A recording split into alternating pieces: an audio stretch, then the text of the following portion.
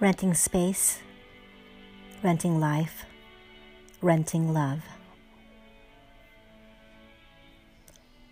There are phrases that get lobbied about, so quickly absorbed into the lexicon that we are prone to dismiss it, or if it's lucky, relegate it to a back pocket position in your repertoire for future witty repartee. Don't allow anyone to rent space in your head without your consent. Or something that sounds vaguely like that. Sounds pretty clever. To be a postcard one-liner, or the italicized portion in those bitty inspirational books you find in the gift section of Barnes & Noble. But words are such impish, restless companions. Perhaps it was the upheaval of the week's workload, or the rare serenity of the weekend that followed. But that exact phrase jumped up and ambushed my brain last weekend and refused to be ignored. "I am important today," it said. "Heed me. There's a lesson there," it wheedled incessantly in my ear.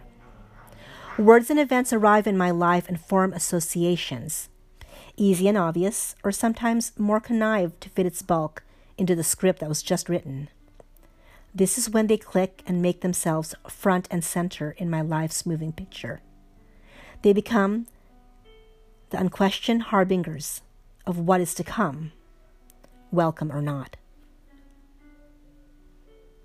And all of a sudden, it's purest wisdom, it is necessity, it is breathing, and you gasp because it's both too much and not enough. Where were you? Why weren't you always there? I needed you. The clarity is overwhelming, but you try to slow the rhythm of your breath.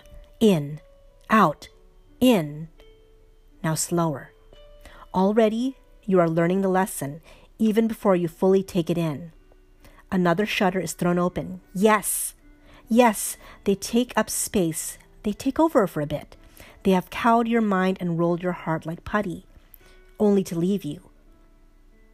And it is a defeating thought at first until you realize they rent that space. They rent that space. Not purchased, no ownership. So, who is the landlord in this crazy scheme we fashioned our lives to be? We are. Who sets the guidelines? We do. Who just decided to evict your ass? We did. And that is how the key materializes. The door opens, and you see the endless field of daisies dance just outside.